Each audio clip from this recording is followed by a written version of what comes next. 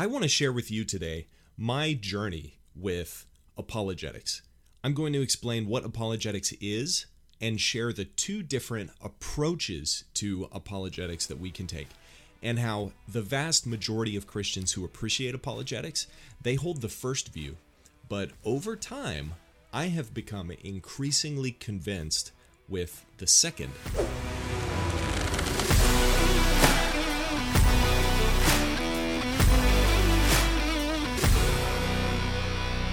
Welcome back to Spare No Arrows. My name is Cody Lawrence, and we're going to talk about apologetics. So, what is apologetics? Apologetics comes from the word apologia, which means defense. It doesn't mean to apologize. It means to defend. And the idea behind apologetics is to defend the Christian faith specifically. The Bible says, always be ready to give a defense for the hope that's within you.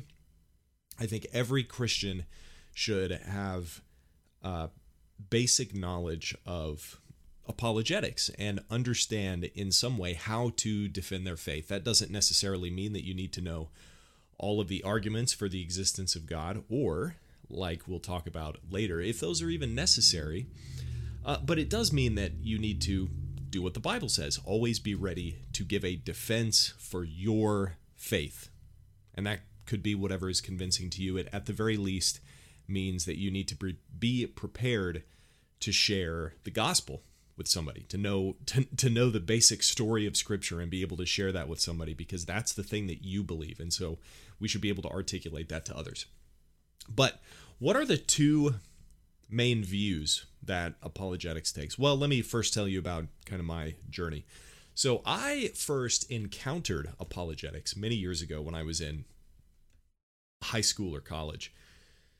And, I started being around people for the first time who were more articulate about the fact that they were not Christians, because people usually don't talk about that stuff in middle school, but in high school, more people are atheists, especially when I was in high school and college too. And, I started going to classes where the teachers were not Christians, and they were far more outspoken about that. And so I started to ask some questions. And I wasn't equipped growing up, I think, to answer a lot of those questions in a way that was satisfactory to me, at least. And so what I did was I studied.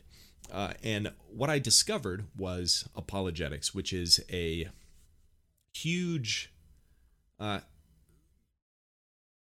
don't know what you would call it, a huge community of people who are actively trying to, come up with arguments to defend Christianity, to prove its truth over the truth of other religions, comparing the strengths of Christianity to things like Islam or Buddhism or Hinduism or atheism, whatever. And so I did a lot of studying. I learned the arguments for the existence of God. I learned a lot about philosophy. I learned a lot about what I would call the evidentialist approach to apologetics.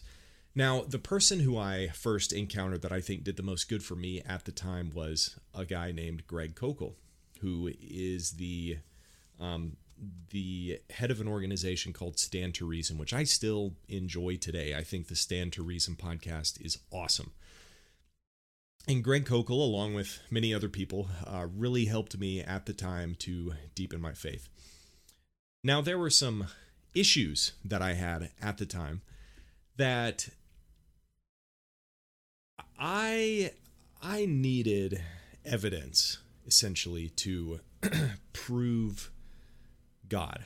That's where I was coming from. I needed, I did not have necessarily a default, I did believe in God, and I would say I was a Christian growing up and had faith in God, but it seemed to me that I was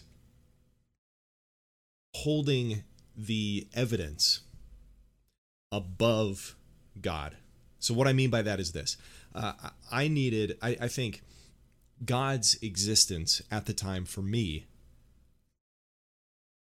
was dependent upon the existence of evidence that was out there and good arguments and whatever. So if I thought, well, that argument isn't quite good enough, then therefore that wasn't good proof of God existing. So for God to exist, there needed to be evidence that was sufficient for me. Now, that might not sound that bad to a lot of you out there. It might sound entirely reasonable, actually, because, of course, evidence ought to exist if God exists, and there should be ways for us to prove God and so on. But here's the difference with where I land now. Instead of thinking that evidence proves God, I think the existence of God necessitates the evidence. So instead of putting evidence above God, which I was doing before, and maybe I'm not explaining it totally clearly with the way I thought before, but just trust me that this is what I was doing. I feel like I was doing this. I was holding evidence above God instead of holding God above the evidence. Because the truth is, God exists. So we shouldn't say things like, if God exists. We shouldn't assume worlds where God doesn't exist. We shouldn't argue from a position of if God exists. We should instead argue from a position that God does exist. Therefore, we see these things in the world. And I think that is the key distinction between the two different approaches to apologetics. The one approach is called evidentialist. And it's the approach that seeks to focus on evidence for proof of the existence of God, which again isn't necessarily a bad thing, but it is a bad thing if you did what I did, which was hold God to the stuff that you consider sufficient evidence for his belief. And so in a way that like you are justifying God's existence instead of God justifying his own existence. It's kind of funny where to me, the way that I was dealing with it, at least, it was a prideful way to put myself and my own intellect and my own knowledge above God. But the other view is called presuppositionalism. And I had heard this before in the past. Actually, Greg Koukl is friends with a comic artist that I love. And if you've never heard of this guy, you should definitely check him out. His name is Doug TenNapel.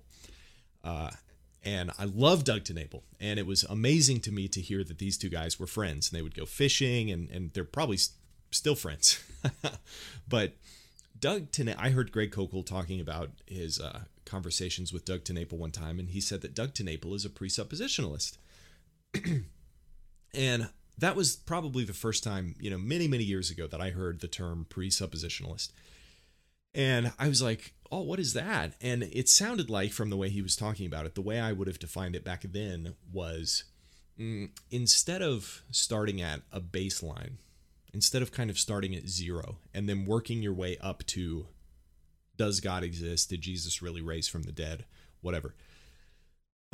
You're presupposing the truth of those things, and you're not working up from zero, but you're actually starting with, in your arguments, the things you believe to be true, which is Jesus did raise from the dead, God does exist. And to me that sounded weird because I was thinking like, oh, well, you can't prove to somebody that the Bible's true if you are presupposing in your argument that it's true. That's like circular reasoning. That's not how we argue. That's not how arguing works. And so I kind of blew it off. But in a way, the definition that I had back then was correct. It was a good definition. A presuppositionalist presupposes the truth of Scripture, of the existence of God, of the resurrection of Jesus, going into these arguments. And that doesn't mean that we can't share evidence for these things occurring, and it also doesn't mean that we have to abandon the truth of those things if we do want to share that evidence with other people.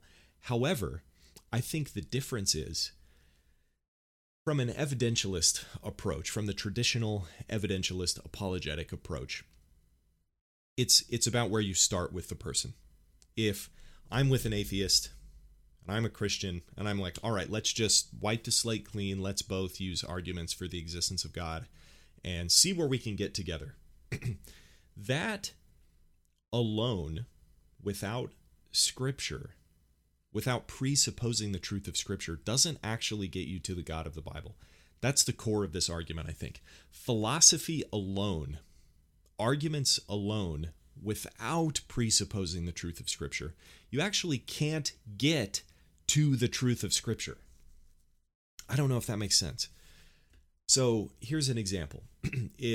And actually I'm planning more podcast episodes about this, and I'm going to talk more about philosophy and certain things that philosophy can do and can't do in the future. But for now, suffice it to say that using philosophy alone, we cannot get to the existence of the God of the Bible. Using philosophy alone, we're actually ignoring the revelation of God to us. Now, there are two kinds of revelation from God. There's special revelation, which is what we call God's direct communication to us, which is Scripture, and then other ways, potentially, and natural revelation, or what's called general revelation. General and natural revelation, those are interchangeable terms. And through general or natural revelation, we can know that God exists and the truth of certain things that way. Now, natural revelation is much more limited than special revelation, but God gives both to us. And why is this important? Because the Bible says that things like the law of God is written on every man's heart. So all of us have an innate natural understanding of basic right and wrong, of God's basic law. But also, the Bible says things like, everybody actually knows that God exists. And so everybody is guilty for denying him because they know in their hearts that certain things about God are true. And so people who claim that they don't know that God exists, what they're arguing is ignorance. Like the atheist will argue, I'm ignorant of the existence of God. I don't have enough information, and so I'm an atheist or I'm an agnostic, whatever. But the truth is, at least according to Scripture, if Scripture is true, and if you're a Christian, you have to believe that Scripture is true. What Scripture actually says is everybody has an innate knowledge of God. And so when people deny God and they say it's out of ignorance, it's actually not out of ignorance. It's out of rebellion. That's a huge difference. And I think if we take Scripture seriously and we understand that the people who deny God are not just ignorant, and it's our job to share with them this information, but they're actually in rebellion, then that changes our approach. Because think about this, if somebody is ignorant, if somebody doesn't know that God exists, but really they do, according to Scripture, we're going to try to share with them, like, well, hey, here are some reasons why God exists. But really the entire time, they know that God exists. According to the Bible, they know that God exists. They know that these things are true. And so when you try to convince them that God exists, what you're doing is not actually taking them closer to Christianity, but what you're doing is bringing yourself closer to their position of rebellion. Because you know the truth of God. You know the truth that God exists, that Jesus rose from the dead, all that.